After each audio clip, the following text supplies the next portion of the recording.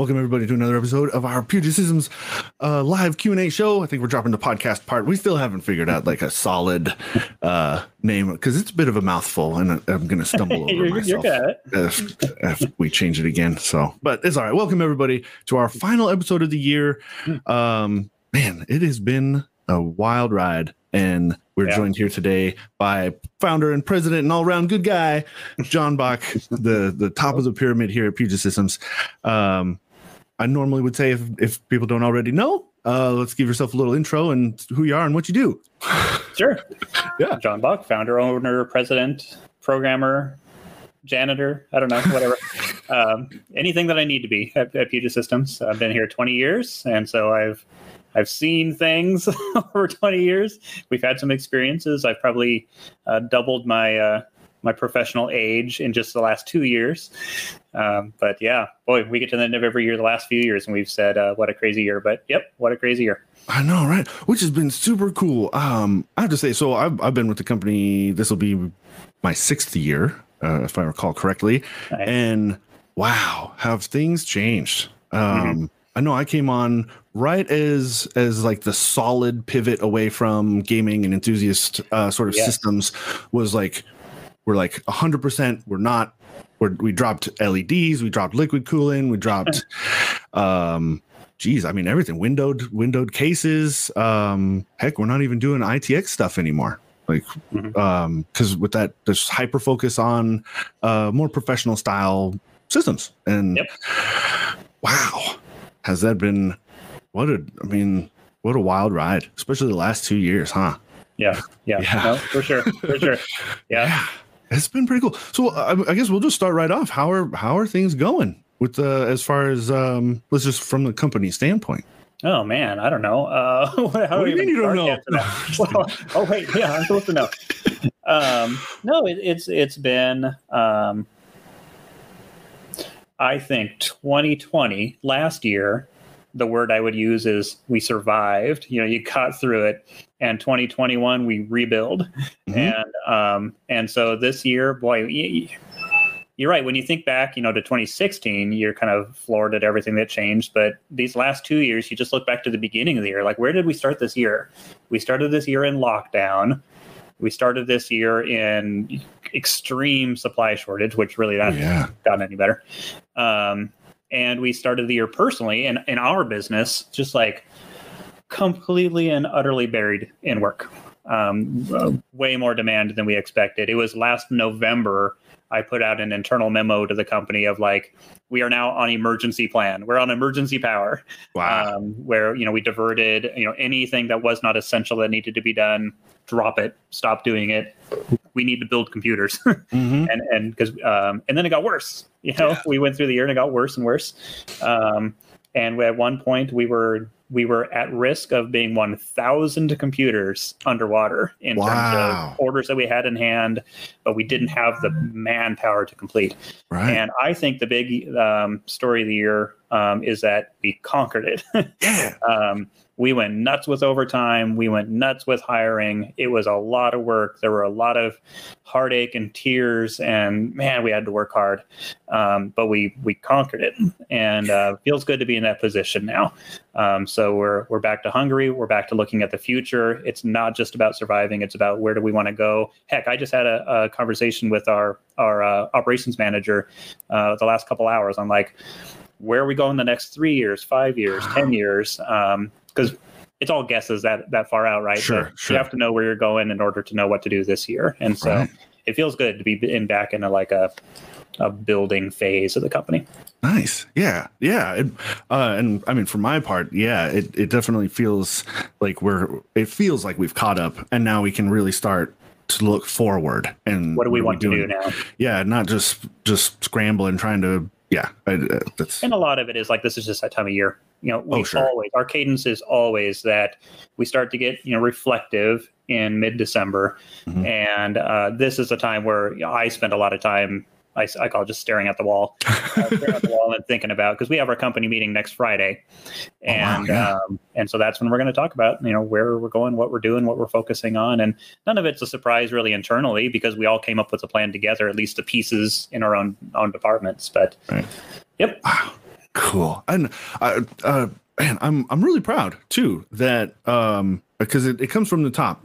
You know, it's you're steering the ship, as it were, and so to know, because I imagine behind the scenes, some of our compatriots are not to expose anybody, but I always like to think that we're the best, and so I imagine others are maybe not in such a great position, or maybe have had a little tougher time with things, and so I'm proud to have had the leadership and to know that like we are in a really, really good spot considering some of what I mean, considering everything that's happened.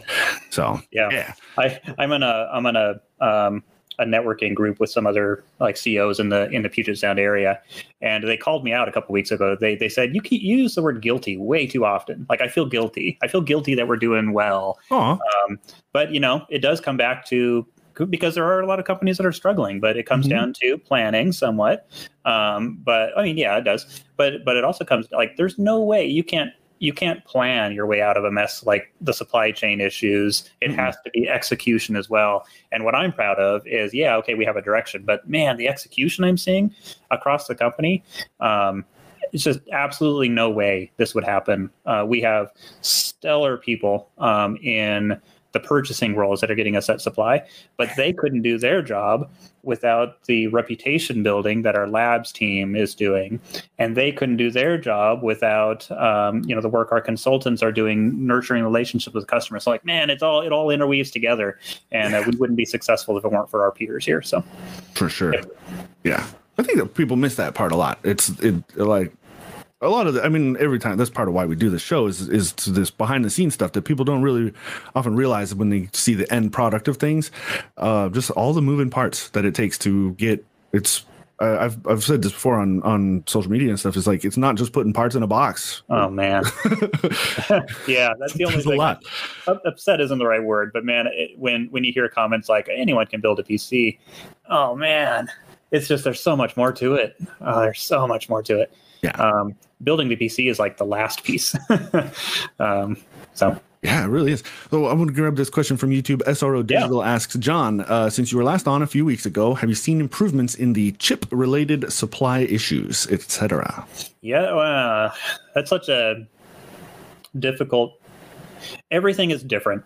So the supply chain problems is a game of whack-a-mole. We'll conquer some specific shortage, and then we just wait for the next one to pop up. So yes, some things have gotten better. I'm not personally aware of any problems with like SSDs or memory chips. I mean, it's still under pressure, but we're doing okay. GPUs, we're doing okay. I am far from being solved. And this is where I feel guilty saying okay, because I know the people, the enthusiasts at home building their computer for themselves, they're still having a rough time. Yeah. But we're doing okay. We're doing okay on all those. The big story for us in Q4, and since we last talked, is Alder Lake launch with Intel, 12th gen. I got plenty of CPUs. Sure. But we need DDR5, we need motherboards. The whole ecosystem has to exist for us to build an Alder Lake PC.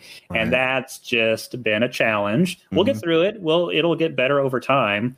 But anytime you roll out something that requires new motherboards and new memory and kind of new power supplies, as the 12-volt standard is starting to get traction. Ooh, sure. All those things have to intertwine together, and that rarely goes well when supply isn't a problem. Right. And now supply is a problem, so it's going terrible. So that's the thing. And then on the other side of the pond, with AMD and their Threadripper CPUs, those are in pretty stark shortage right now. Oh, snap. But part of the way that we address those things is when we know that there's problems coming up, we take in enough inventory to get through to the other side. So we're okay. It takes obnoxious amounts of cash flow tied up in doing that stuff. But we're running. I would say that, now the problem we have is a lot of companies go into I can't use for a lockdown. They shut down for year end for supply counts and just like, giving their staff a break and stuff for the end of the year. So that introduces a wrench in things. And then we're looking, ahead to Chinese New Year, which also causes a lot of supply chain issues in the industry. So we're probably looking at spring before things even have a chance to get better, and then we're going to have the underlying supply issues that remain. So SRO, I think the question is, have we seen improvements? Not really. Not really. We're kind of in the same boat, but the specifics of the supply chain issues we're having are maybe different. Yeah. That's cool. Speaking of DDR5, can you talk about that at all? Like, as far as what the public at large should take away from that? Yeah, you know what? I'm especially able to talk about it because I don't know any behind the scenes information. Oh, okay. Because there's a lot that's been released even publicly about Micron saying, demand has exceeded supply, but that's kind of the term that's been given to almost anything recently. I think it just kind of came as a surprise to the industry as a whole that DDR5 was going to be as big of a demand. Until you get pretty close to launch, it's difficult to know how well the Intel launch is going to compete with AMD. And so there's just a lot of people hedging their bets on where they think the supply is going to go, or the demand is going to go. Yeah. And when you are in component shortage, you don't take any chances. You build the stuff that you're going to need, because if you over allocate and you build too much DDR5, and then you're going to have some pretty upset DDR4 people. So it's just going to take longer. I'm sorry, I've been rambling for so long, I forgot your question. Oh, just any insight into the DDR5? Oh yeah. We're here in like mid-year 22. Before they get significantly better. So we've done efforts. We launched on DDR4, and that allows us to start selling the platform with what exists. The phrase that I used to say is, we sell the best tool for the job, and that's still true. Mm-hmm. The additional asterisk to that is the best product for the job is the one that exists. Yeah, and that's true whether or not you're looking forward to like some launch with like a bunch of hype around it 3 months in the future, right? Or whether you're talking supply chain issues. Man, if you have a job to do and a job to get done, go with product that exists. Yeah. And so that's what we're doing for now. We were caught off guard isn't right. We were surprised by how DDR5 was a little more important than we thought it was going to be as well. Yeah. And we didn't get the opportunity to test those things because DDR5 didn't exist to test those things until pretty close to launch. But on consumer workloads and like gaming workloads and stuff, DDR4, DDR5 isn't that big a deal. On the workstation workloads, a little more important. Now, important enough to hold off until 6 months from now to purchase? No, probably not. Because again, when you need the tool, you need the tool. But we're looking forward to offering it because it is a good performance bump, and the motherboard manufacturers are putting a lot more of the exciting features on the DDR5 boards. So more 10 gig and Thunderbolt and slot layouts and stuff that we would want. We're looking to the DDR5 boards to do that. So we'll launch as soon as humanly possible on that, but not until it's ready. Yeah. Right. Well, and that is always our motto, is we don't just jump on the hype train. We have lifetime tickets on the Patience Ferry. Yeah, so. We do. And I'm really proud of us because, we say those things, but we feel the pressure. We want to launch, and we're excited about it.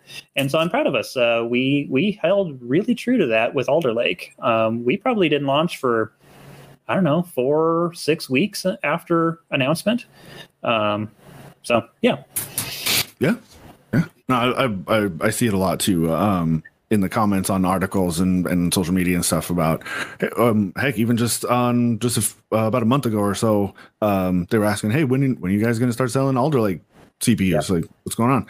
So, it's just important that we have to know if that it works well. And because especially with this one, I think it was quite a surprise that Alder Lake was so much better than AMD this time. I think that really took everybody by surprise in our areas of focus. I know I was a little shocked. AMD's been killing it for like the last 3 years, and then they just, I love this implication of like a leapfrog battle. Oh, totally. It's super cool. It's more work for us, but it's work we're excited to do because it's for pushing everything forward. I even forgot that the other thing that was all entangled with the Alder Lake launch was Windows 11. Oh yeah, because the story initially was, and it still is technically true. Alder Lake is best on Windows 11. There's scheduler differences and whatever that make better decisions about the performance cores and efficiency cores. But we were expecting that to be a bigger importance and DDR5 to be a smaller importance. But the Windows 11 ended up being not that big a deal to performance. And boy, there's still a lot of professional applications that I wouldn't do it. My laptop is running 11 because all I'm doing is like Google Suite and email and live streams. But if I was doing, professional work and video editing and whatnot, no, I'd stay on 10. Yeah. That's it's like any other major updates. Like you're not going to update Premiere Pro when you're right in the middle of editing a project, that kind of a deal. Best to let things shake out for a little while. Yep. And it just took us time to do all that testing and discover that information. Yeah. Another one from SRO Digital. John, Puget as a business with the class of equipment it supplies, workstations, does it usually have a quiet period or periods during the year, or is demand usually steady throughout the year? It's pretty steady. We used to be pretty seasonal. I'm sure you remember Houston in the 2016 time when we were doing more consumer PCs and gaming PCs. It was nuts in Q4. That was always when the launches were, and then we had our holiday sale. It was fun. We had all this craziness we did with the holiday sale, and it all dumped on the production team to like, oh, you got to build 300 computers this week. And that's no joke, by the way. 300 computers. That is a thing. Like that's not just a number out of the air. That but that's less of a thing now. Yes. So we don't have this huge. We still have a bit of a spike Q4. Usually it ties more to like department budgets and whatnot. But we are shockingly consistent through the year. And that's something like don't look a gift horse in the mouth. What is it? What does that say? Yeah. I can't even tell you why it's that consistent, but I'm thankful that it is. And some of it helps that like we're diverse across content creation, engineering, scientific computing. We're still diverse across consumers, small business, and enterprise. And so it all kind of shakes out. We still have a second half of the year that's more heavy than the first, but it's pretty minor compared to like the holiday consumer time. Yeah, that's for sure. All right, another one. Deddy on Twitch asks, a frequent viewer, especially in the past. A question: do you guys think the manufacturers are outrunning themselves in terms of innovation and such? Interesting. Well, there's definitely more risk of that when you have closer competition. So that's like the downside of close competition spurring innovation is it also tends to encourage more risk to get that performance leadership. Sure. So I wouldn't say that it's out of control, but it definitely. Well, you're still good on my side. I know, but I got I'm almost out of battery warning on my laptop because you should plug in your laptop. Okay. There's just more risk of that, and it therefore takes honestly companies like us to just do more testing and hold true to the value that if it is not ready, it does not launch. So again, it's one of those things where it gives us a little bit more work to do, but that's why we're here. Yeah. Do you think it, especially with how significant the performance difference is between Intel and AMD right now, do you feel that puts pressure on AMD to maybe launch something before it's technically ready? Well, I don't know. I mean, like define ready. I guess these are comments that I don't know. Don't take these as comments of like I have inside knowledge. I think we all kind of understand that there's times where there may be a product that a manufacturer has kind of ready in the wings and is kind of waiting to launch until they see how the competition shakes out. So I think sometimes it dictates time frames for when those triggers are pulled. But I don't know that there's anyone like running into the lab of the scientists and saying like, you got to ship today. I don't care if it's ready. It more probably comes out on like, is there enough time for the ecosystem to have drivers ready? And how is the BIOS maturity? So all that stuff comes out eventually, and all of it most of the time is fixable afterwards. You do see times, remember back to like the Sandy Bridge SATA flaw, that actually required a hardware fix. But I think that's still pretty rare and far between. And for the most part, firmware fixes and stuff can handle this stuff.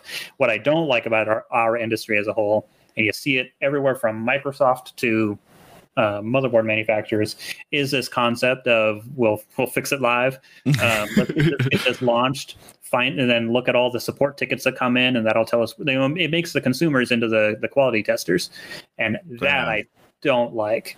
And so again,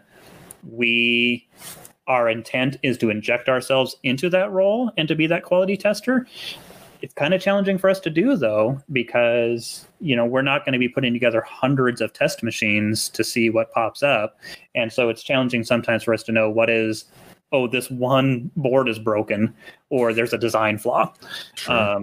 And so we just have to work really lockstep with the engineering teams at AMD, Intel, NVIDIA, Asus, Gigabyte, to help come up with those answers. Mm-hmm. It's almost always answerable given enough time. Sure. Usually the sacrifice is launch time. Okay, that makes sense. How much influence would you say we have on vendors in that way? Like, say we get like a test board from Gigabyte with a engineering sample from, I feel like engineering sample things aren't as common as they used to be. Like, we tend to get production ready samples, and so how much influence do we have on component manufacturers in that way? Like, is there a lot of finger pointing, like, oh no, that's not our problem, that's Intel's problem, or and how do we handle that? I mean, yeah, there's always finger pointing. It's probably too self-absorbed to say that like we have too much influence. We have their ear, we have a voice, we have a seat at the table. We understand that we're a tiny voice amongst a chorus. Sure. But so a lot of times it's helpful if we can get with other system integrators and speak with one voice. That's where it's really useful to be on like board of advisors with Intel, because we can speak with one voice. Maingear's on there, and Origin and CyberPower, and it's great. It's great to work with those guys and kind of make decisions together. And then says, oh, Intel really needs to understand this, but still we can give our advice. We can't really dictate what they do. Sure. Most of the time with like ODM, with like motherboard manufacturers, it's just, you're right. We're not getting engineering samples as early baked. It's a little bit more production quality, which means if we say like, you need to move this PCI slot down, like, nope, too late. There's no way. So most of the time our advice isn't about a specific thing, but saying in general, we want 10 gig networking. And you're making sure they understand that. And so we do have an influence. We do have an effect. It's on the time scale of 2 to 3 years. So I see. It just takes time to implement those thoughts. That makes sense too, because like it's you can't just call up the factory and say, hey, start putting this thing on there. Like, they have to work out. I mean, there's the whole backlogs and stuff in manufacturing and retooling and all that stuff to consider as well. Sure. So yep, right on. Yeah. This is more of a comment, but kind of leads toward just kind of a thought I had about the whole 12-volt power supply, moving all the connectors to the motherboard sort of thing. Ethelbert Coyote had a few comments. I'm just going to kind of pop them up and read through them. CPUs may free up a bit this year, as CPUs for major players will be on more more different nodes, different facilities in some cases. DDR5 is more complicated. One of the new problems is DDR5 has power regulators on each DIMM. The memory production has far more vendors, so power may lag behind. Oh, okay, that makes sense. I wasn't aware of that, but that makes total sense. And then motherboards, sadly, may be the biggest problem. So many new chipsets, SKUs, and pressure not to test. What is now the biggest point of failure? Oh, I mean, motherboards have always been the biggest point of failure. I'm just numbers off the top of my head. We pretty frequently deal with like 0.1 to like 0.025% failure rates on like memory and CPUs. If you get into the more fly-by-night memory, it can get pretty high. We've seen as high as 5-10% failure rates on memory, but you have to get to some pretty like, I don't know, like commodity type memory. Yeah, like that. I have a whole spiel on memory. Like boring memory is actually very good. Yeah. There's a reason we use those green PCB. Bare green, boring PCB. Yep, because those are like the Mack trucks of the memory industry. They're stable, they're reliable. As long as you stick with that stuff, we see, again, like 0.1% failure rate. And then you get to motherboards. And motherboards are like 15%. Like, we're doing great if we have a 5% failure rate motherboard. And the reason why is because anything from, oops, there's a bent pen, to, the sound chip is broken, or the memory chip, or, man, there's just so many things going on the motherboards. And now, we're adding more power connections and stuff to them. They're always going to be the biggest point of failure. Now, the good news with it is it doesn't tend to be stuff that fails later. We catch a huge majority of it right here in our facility. But man, that's the biggest thorn in our side, because it's also then the most difficult thing for us to get replacement for, and RMA. And the motherboard industry is notorious for returning product to you still broken. So yes. Sometimes a BIOS update is not the solution to my broken network port. Yes. Like a bent pen, you can't BIOS flash that away. Yes. That is an interesting point. Like, the whole 12 volt on the motherboard thing, that was, 2 years ago, they really started like, hey, this is a thing now, but yes. Is it? We're in a stalemate. Is a thing, because especially during shortage, is everyone wants to make the product that's in demand. So why would you start manufacturing the product that nobody's asking for yet? It really requires motherboards and maybe even chassis, but obviously power supplies, to all like turn that key at the same time, and that's really challenging to do during supply shortages. I would predict maybe not even next upcoming generation in 2022, but 2023 to be the year of 12 volt. Okay. And it's on different timelines for different people. Like, Dell HP has the capacity to turn that switch a little bit better because they're doing their own manufacturing runs. Sure. We have to try to get a whole like ecosystem to align at the same time. I'm hearing more and more chatter. Everyone wants it to happen. Nobody really wants to stick their neck out and be the first one. Is the way it feels like to me. Yeah, that makes sense. It does feel a bit of chicken egg, though. It's like you manufacture what people want, but how can anybody want it if there isn't a supply to want? Yeah. Well, and you know the whole like impetus behind the 12 volt. It's all about idle power states and energy regulations, about like CEC, Energy Star, or what is it in Europe, CE, all have increasing power requirements. A lot of them are about not so much, what is your computer doing when you're rendering a 4K video? Everyone is fine with that taking a boatload of power. Sure. More and more concern is going in about what's the phantom power of all this stuff we have plugged in, all of our wall warts and laptops and phones, and the wireless charging efficiency of our phones. Like, it's taken up a crazy amount of power. And so that's what the energy regulators are targeting. And prior to ATX 12 volt, it was just like, man, not even possible to reach the regulation limit. So it's a move of necessity. But the side benefits are it's a dramatic simplification of the power supply. So that should lead to better reliability, and frankly, even just lower pricing on the power supply. Cool. But we're stacking even more stuff onto the motherboard, which is already where the most points of failure are. So just even more important, like the days of your $120 motherboard, that's not a place you want to skimp. Go with the high quality motherboard. Yeah. I guess it's shifting. You don't cheap out on the power supply. So now, if all that complicated stuff is going to be on the board, then don't cheap out on your board. Yeah. Yep. It just transfers it. Yep. All right. Neor Matrix on YouTube asks, how rare is it for problems like reversed capacitors on Asus Dark Hero boards? Interesting. Not that I'm aware of. Yeah. Although I would say that, like, if something doesn't work here, we don't break out the multimeter and test for continuity and that kind of stuff. We're just like, board's broken, give me a new one. And send it off. We actually are looking to gain that capacity in the company, not necessarily to, like, it would never be time efficient to, like, I'm going to desolder a capacitor and fix it.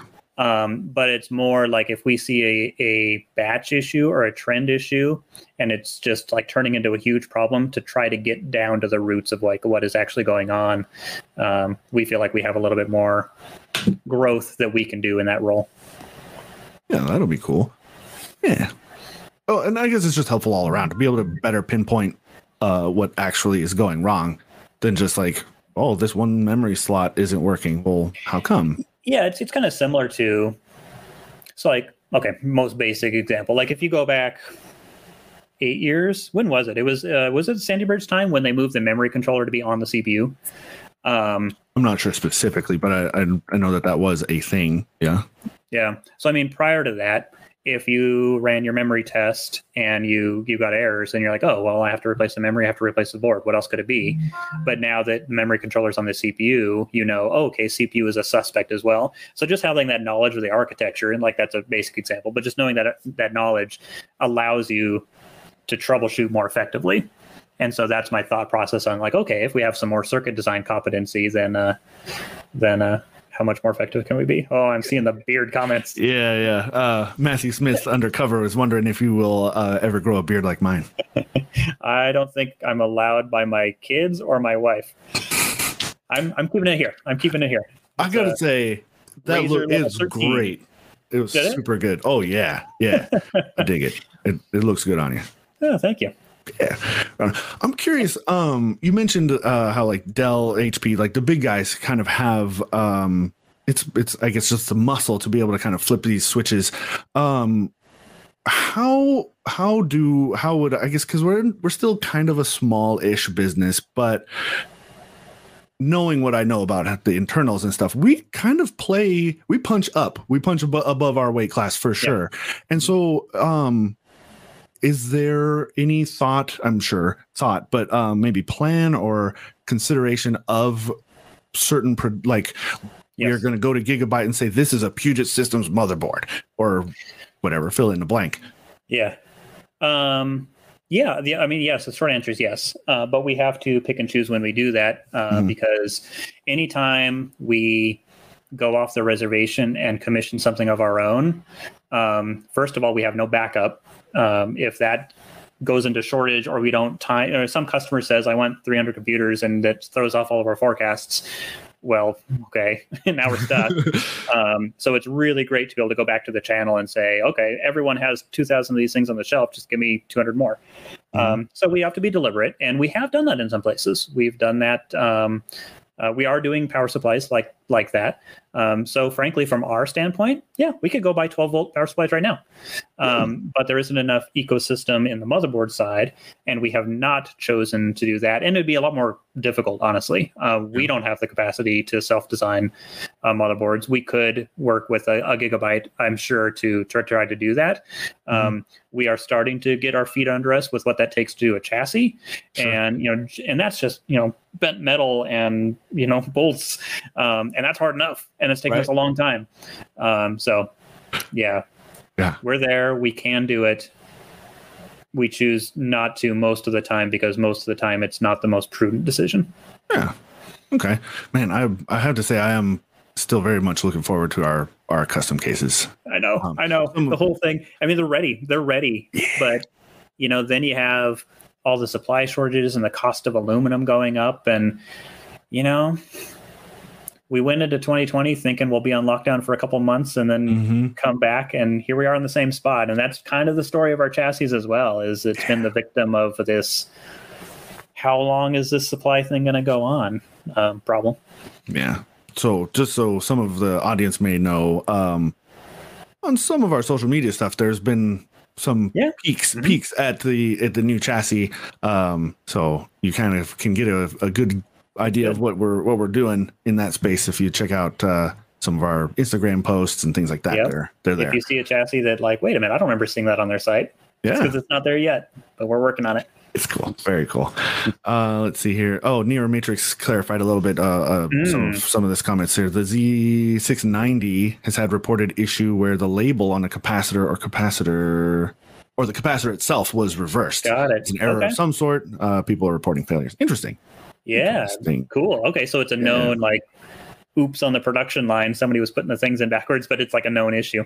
Yeah, that's crazy. Cool. Yeah, we haven't experienced that. Which is nice. Yeah, because capacitors, man, I remember this was years and years and years ago. Dell had a whole run of Optiplex machines that had like a 90% failure rate on the VRM capacitors. It was insane. And I think they got a big finger wagging from the government or something about it. Yeah, that was bad news although a bump in the road for them. Oh, what do they care? Was that around the time where like Japanese capacitors kind of gained a reputation as being like, that's what you want? Oh, that might have been. I think this would have been 2010-ish, 2008, 2010-ish, somewhere around there. I could be off a little bit. But it was like the Optiplex 970s or something like that. They were just blowing up left, like literally. It was messed up. Yeah. So, what would you say has been so both personally and for the company, big achievement for the year?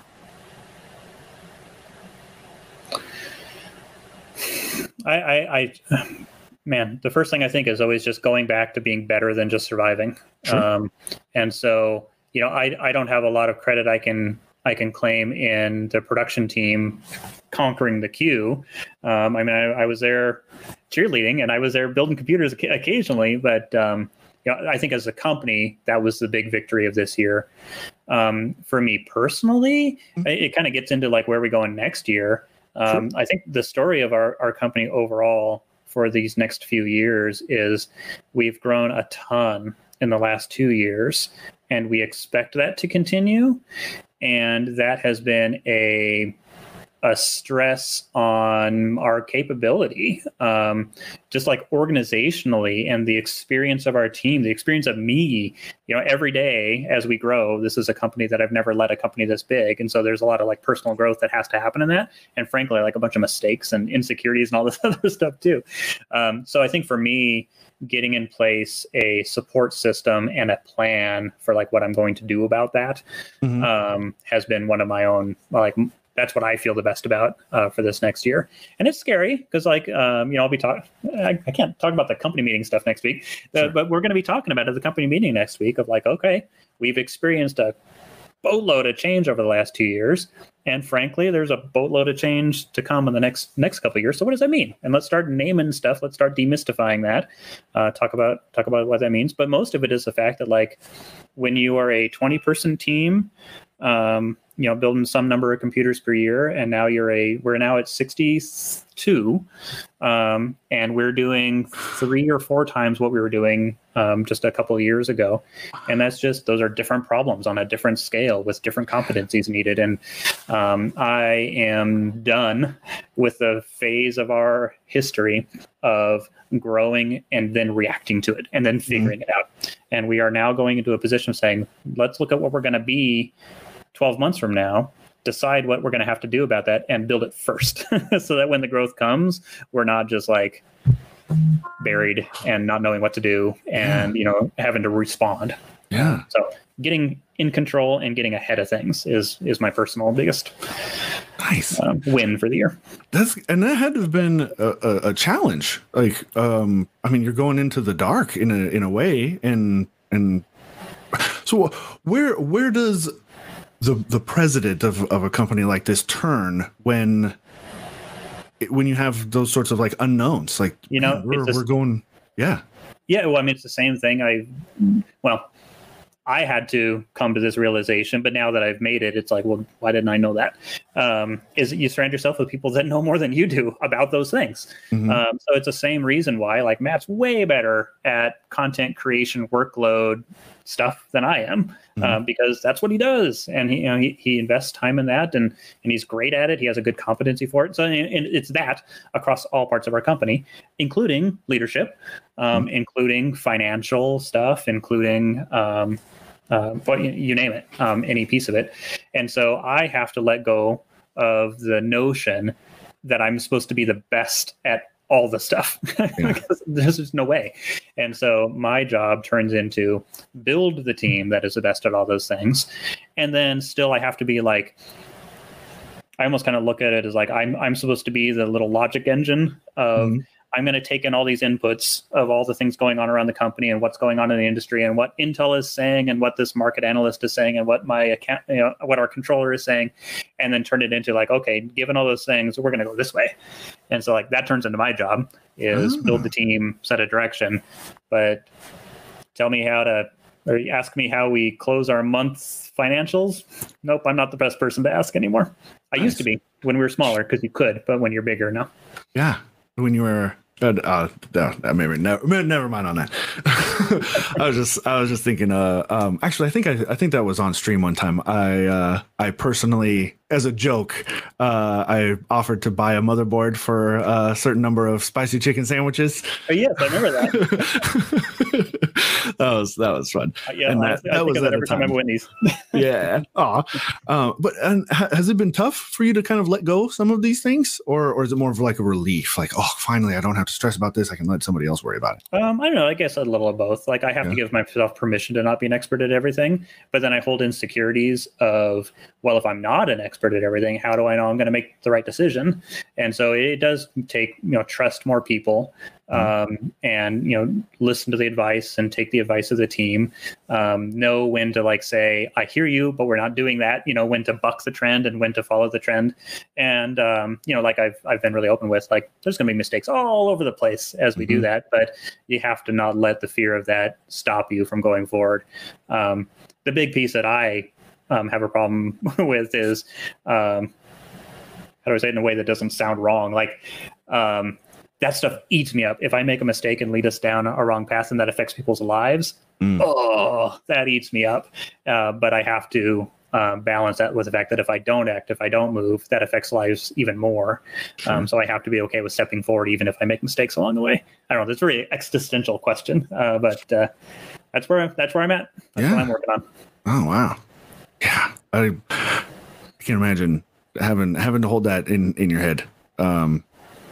Kind of feeling responsible for 63 people, and sure. It's a little different when it's just you in your own basement or whatever. And yeah, it's like being a parent on a big scale, like giant. Yeah, it kind of is. But you have to also remember that, like, hey, these are all adults making their own decisions. And so the biggest thing you can do is just be forthright, say where you're going. And if somebody's not on board with that, that's okay.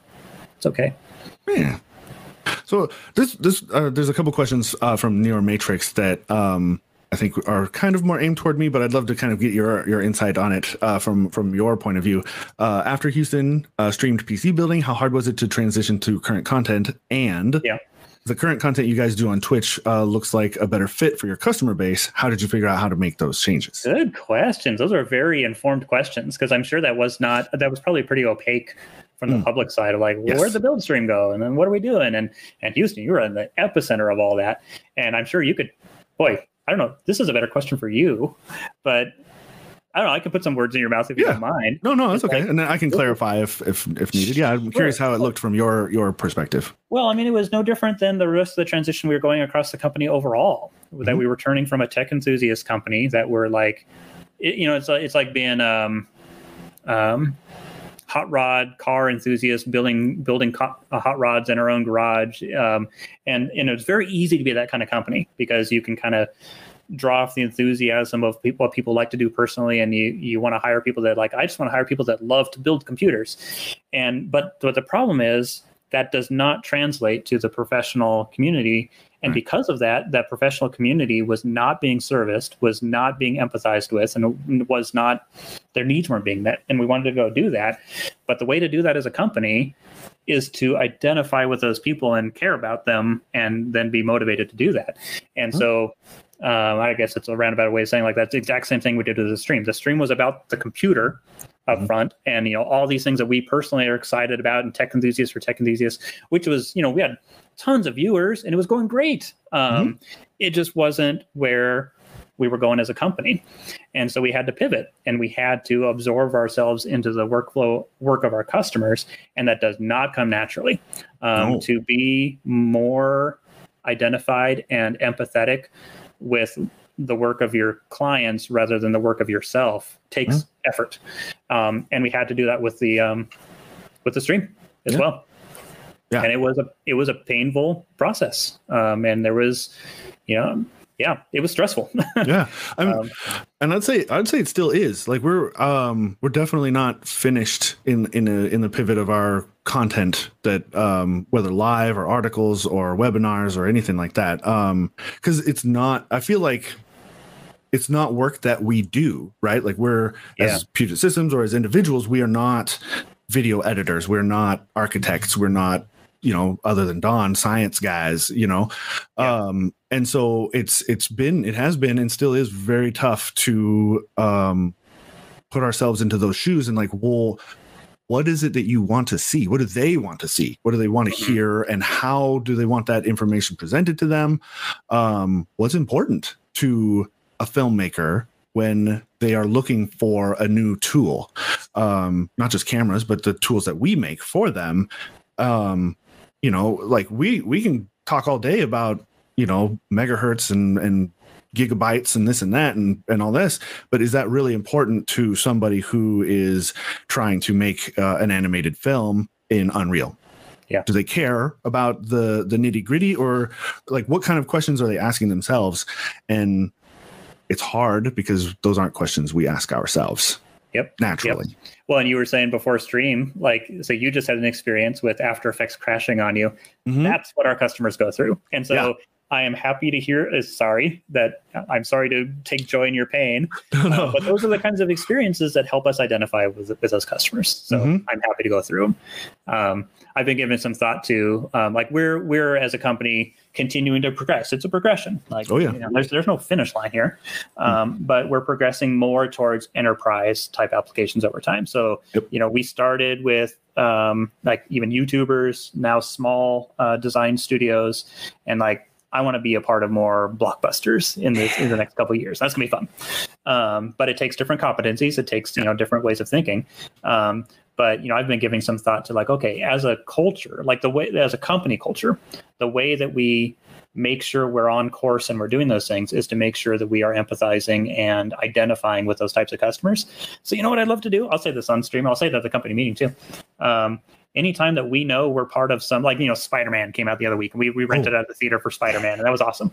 But what would be really cool is if we knew that even some small, back corner cubicle of the animator team for Spider-Man was on one of our computers. If I know that, I want to rent out a theater when it comes out, and I want to take, joy as a company celebrating that we were a piece of this. Yeah. And if we're part of a game dev studio and they're launching a new title, I want to buy it for the company and let them take joy in the fact that we were a piece of this. Or if we knew we helped design one of the radio antennas on the James Webb Telescope, I want to do a watch party and watch that thing go up into space and hopefully not blow up. I think those are the types of things that we internally can help align ourselves to, because frankly, our customers, and I know you're excited about this stuff and I'm excited about this, our customers do awesome stuff. And most of the time, the problem is we don't even realize it. We're putting this computer together, it goes out somewhere, it's doing amazing things, but we don't often know. Yeah.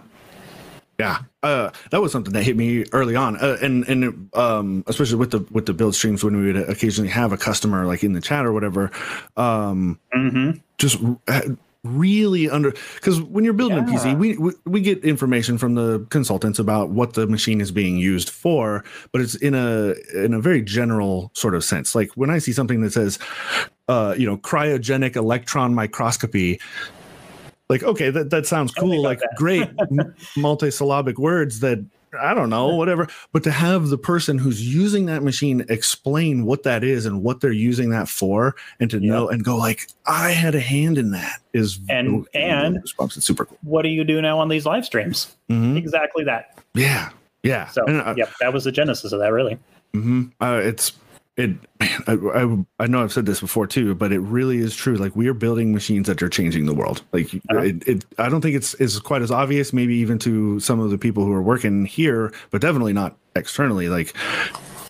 I do wish we could talk a lot more about the people that we are serving, and the things that they're doing, because it is so cool. It is really, really exciting stuff that's happening in so many different sectors that, Yeah, man, it's really, really cool stuff. I'm just thinking that, like, I have to be careful what I promise. Like, if we're part of a self-driving car launch, I'm sorry, we're not getting a car for everyone. But we have to find some way of celebrating all that stuff together. Yeah, it would be.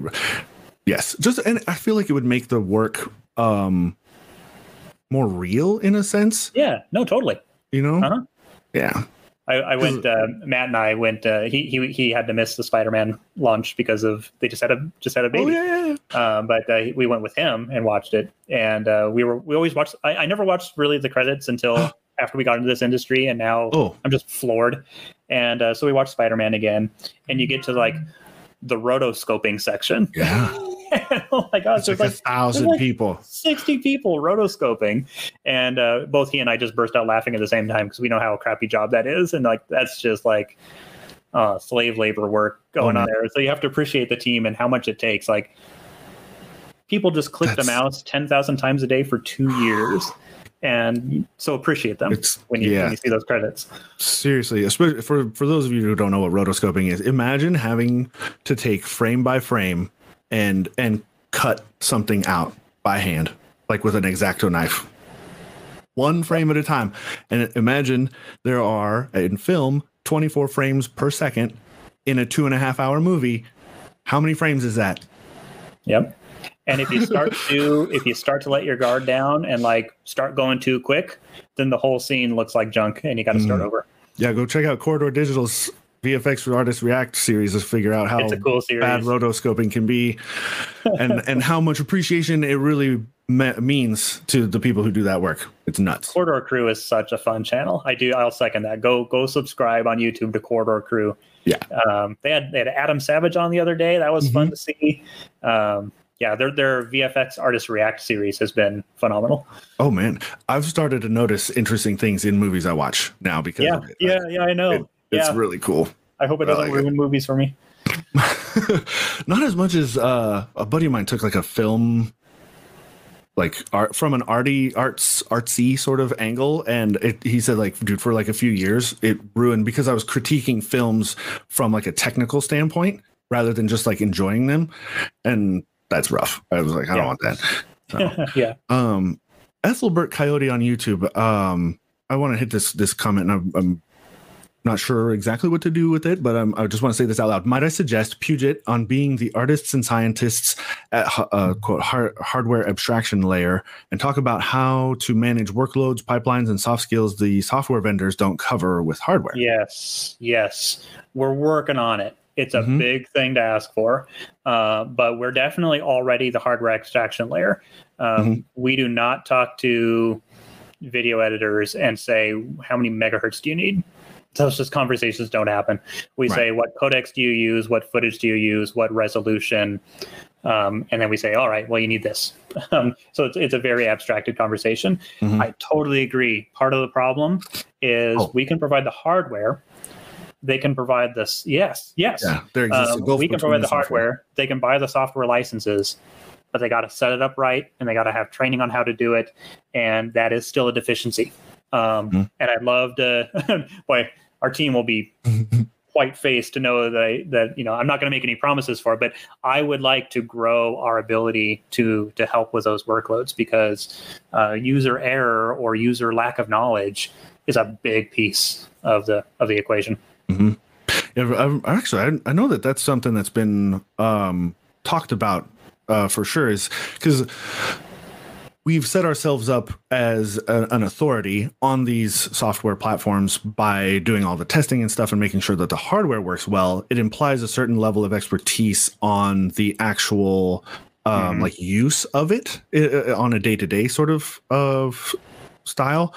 And I know I've heard from support, like, we get these calls of like, hey, I'm trying to do this thing, I'm clicking these buttons and it's not doing what I expected it to do. And well, it's tough because we're really more hardware experts. Exactly. Yeah. So and we're not the type of company to finger point. So we'll help as much as we can. We call it out of scope support. There's an acronym, OOS. There's an acronym we use internally for it because it happens all the time, and it is a pain point for our customers and for us. And I would like to more fundamentally solve that, but it's a progression. It's going to be time. Yeah. But you look at like articles we've put out. I know Matt has an article. I think he's refreshed it a few times on like what is the best storage setup for Premiere. Mm-hmm. One of our biggest hits, because we're answering the question of like, all right, you have this like shiny new workstation. How do you set it up? Yeah, I like it. Actually, to be honest, let me plug something. Sure. We do, frankly, yeah, heck, we do that today, right? Yep. We have our labs consulting is our current solution is that the same team that does all that testing is available for hire to help you go through those things. And we do have, basically, we will sell our time to help with that.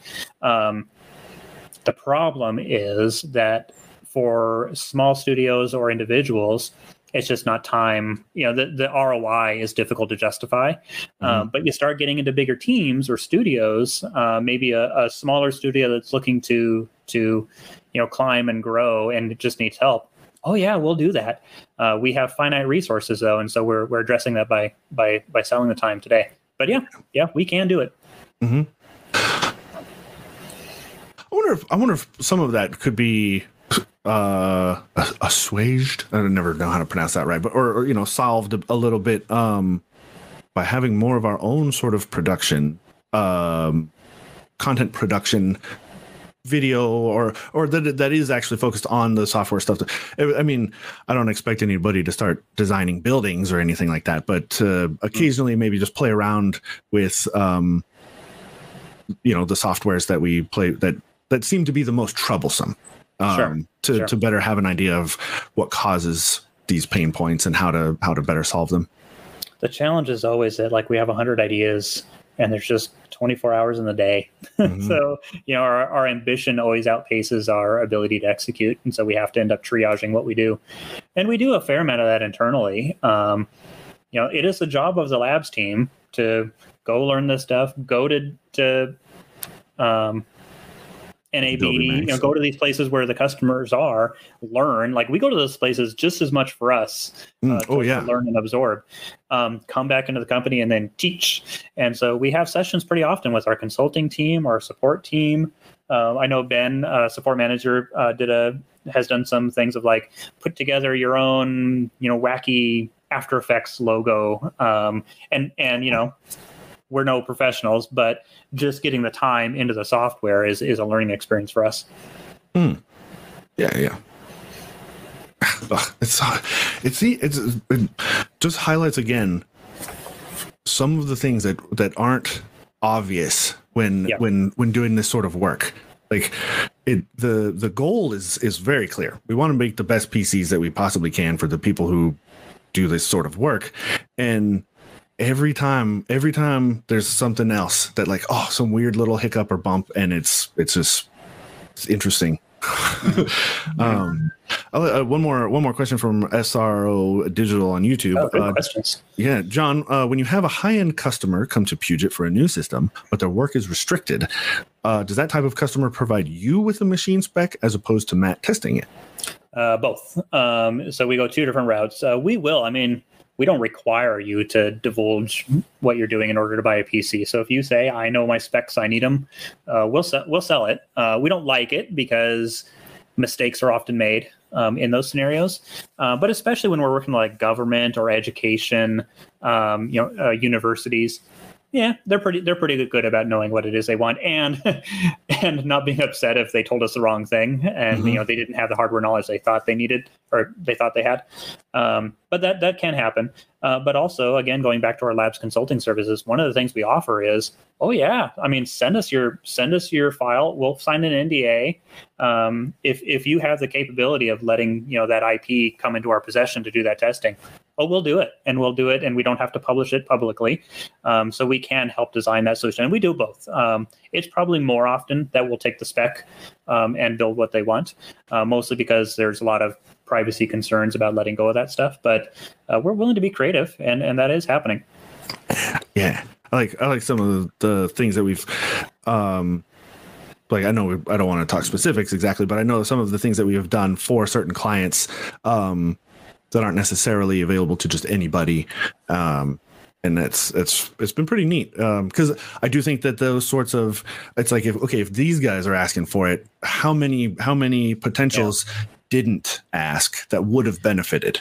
And that type of thing is also what makes scientific computing more difficult for us because, we can say Photoshop needs this, and, that's a lot more, and even that's complicated enough, right? Because it depends on your files and your filters and whatever. But scientific is like totally new ground almost every time. And so, if you're programming something in Python, what hardware do you need? I don't know. So you have to like either show us code, or we'll have to just kind of take some educated guesses, or it's probably some synergy of like, we'll give you the hardware that we know is very capable, but you might have to tune your code to that hardware. Yeah. Especially, there's so many interesting things going on, especially like the crossover with I caught myself from saying AI because I know that that's not a very appropriate term for a lot of it. It's not intelligent by any means. It is a very specially designed bit of code that does one thing really, really well. Machine learning. These crossovers, there's so much work being done in machine learning that then informs content creation. Like Content Aware Fill or Rotoscope 2, right? You just it cuts it out for you. The cool like Photoshop filters, the neural link stuff that they're doing is wow. Yeah. And it's got to be tough. It has to be, because like you said, there's so many different use cases, and every single one of them is different from the other. The nice thing is like once it becomes a product. So once you use machine learning to do content aware fill in Photoshop, well, now we can benchmark it.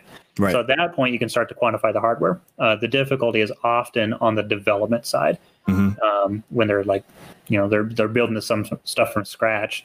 It is fun though. I mean, we do a lot of developer workstations for scientific or for game dev. In fact, we're going to be growing our presence in the game dev community in this next year, and that's exciting. But those computers are always a little bit more Wild West. Game dev a little bit less so, because you want a gaming PC, but that is also capable of like running Visual Studio or whatever they're coding in. But yeah, scientific is always the most challenging one. And what a cool frontier! Like, it's been a thing for like a big thing for a few years now, but it's still so new. So many cool new applications that people are doing with stuff, and I'm just constantly excited, and everything's bright and shiny and new. It's so cool. All right, so we are a little bit over our hour. I don't want to take up too much more of your time. What are you looking forward to in the next year? We'll end there. What are you excited about for the company or products or anything? I'm just excited for, we see a lot of potential coming up in the future. We think we're going to grow just as much next year as we did this year. And I think kind of just our overall attitude of being not like, oh crap, how are we going to keep up, to being like, no, we got this, bring it on. Nice. So that's our attitude going into 2022. Bring it on. So yeah, bring it on. So I'm excited about that. And there's going to be lots of unknowns, and there's going to be, mistakes we'll have to navigate around, but I'm really looking forward to it, and there's a lot to be excited about. Yeah, that's for sure. Intel GPUs, woo! And Intel GPUs. That's what I'm excited about. Awesome. Well, thank you, John, for taking time out of your day. I know this. I mean, you're a very busy man. You got a big company to run, so I appreciate your time. Thank you very much. Yeah. Thank you. Okay. Yeah, absolutely. Anytime. It's always a pleasure. Awesome. And I'll do my normal outro. Thank you as well to the audience for joining us today. We do this every week, just most every week, like 99% of the weeks. Wednesdays, 1 p.m. Pacific, where we bring in internal experts like John or Matt or Don to talk about the crossover of hardware and software and how we can best service you and how you do your work, as well as external experts. Like last week, we had Noah Kadner, super cool virtual production expert guy, to again just provide a bit of a peek behind the curtain for the average customer, audience member. Just to get you guys an idea of what really goes on to make the things that you consume happen. So do mark your calendars. Wednesdays, 1 p.m. Pacific, right here, YouTube, Twitch, and this is our final episode for the year. So we'll see you all later. Thanks. See you next year. Bye. Thanks for joining.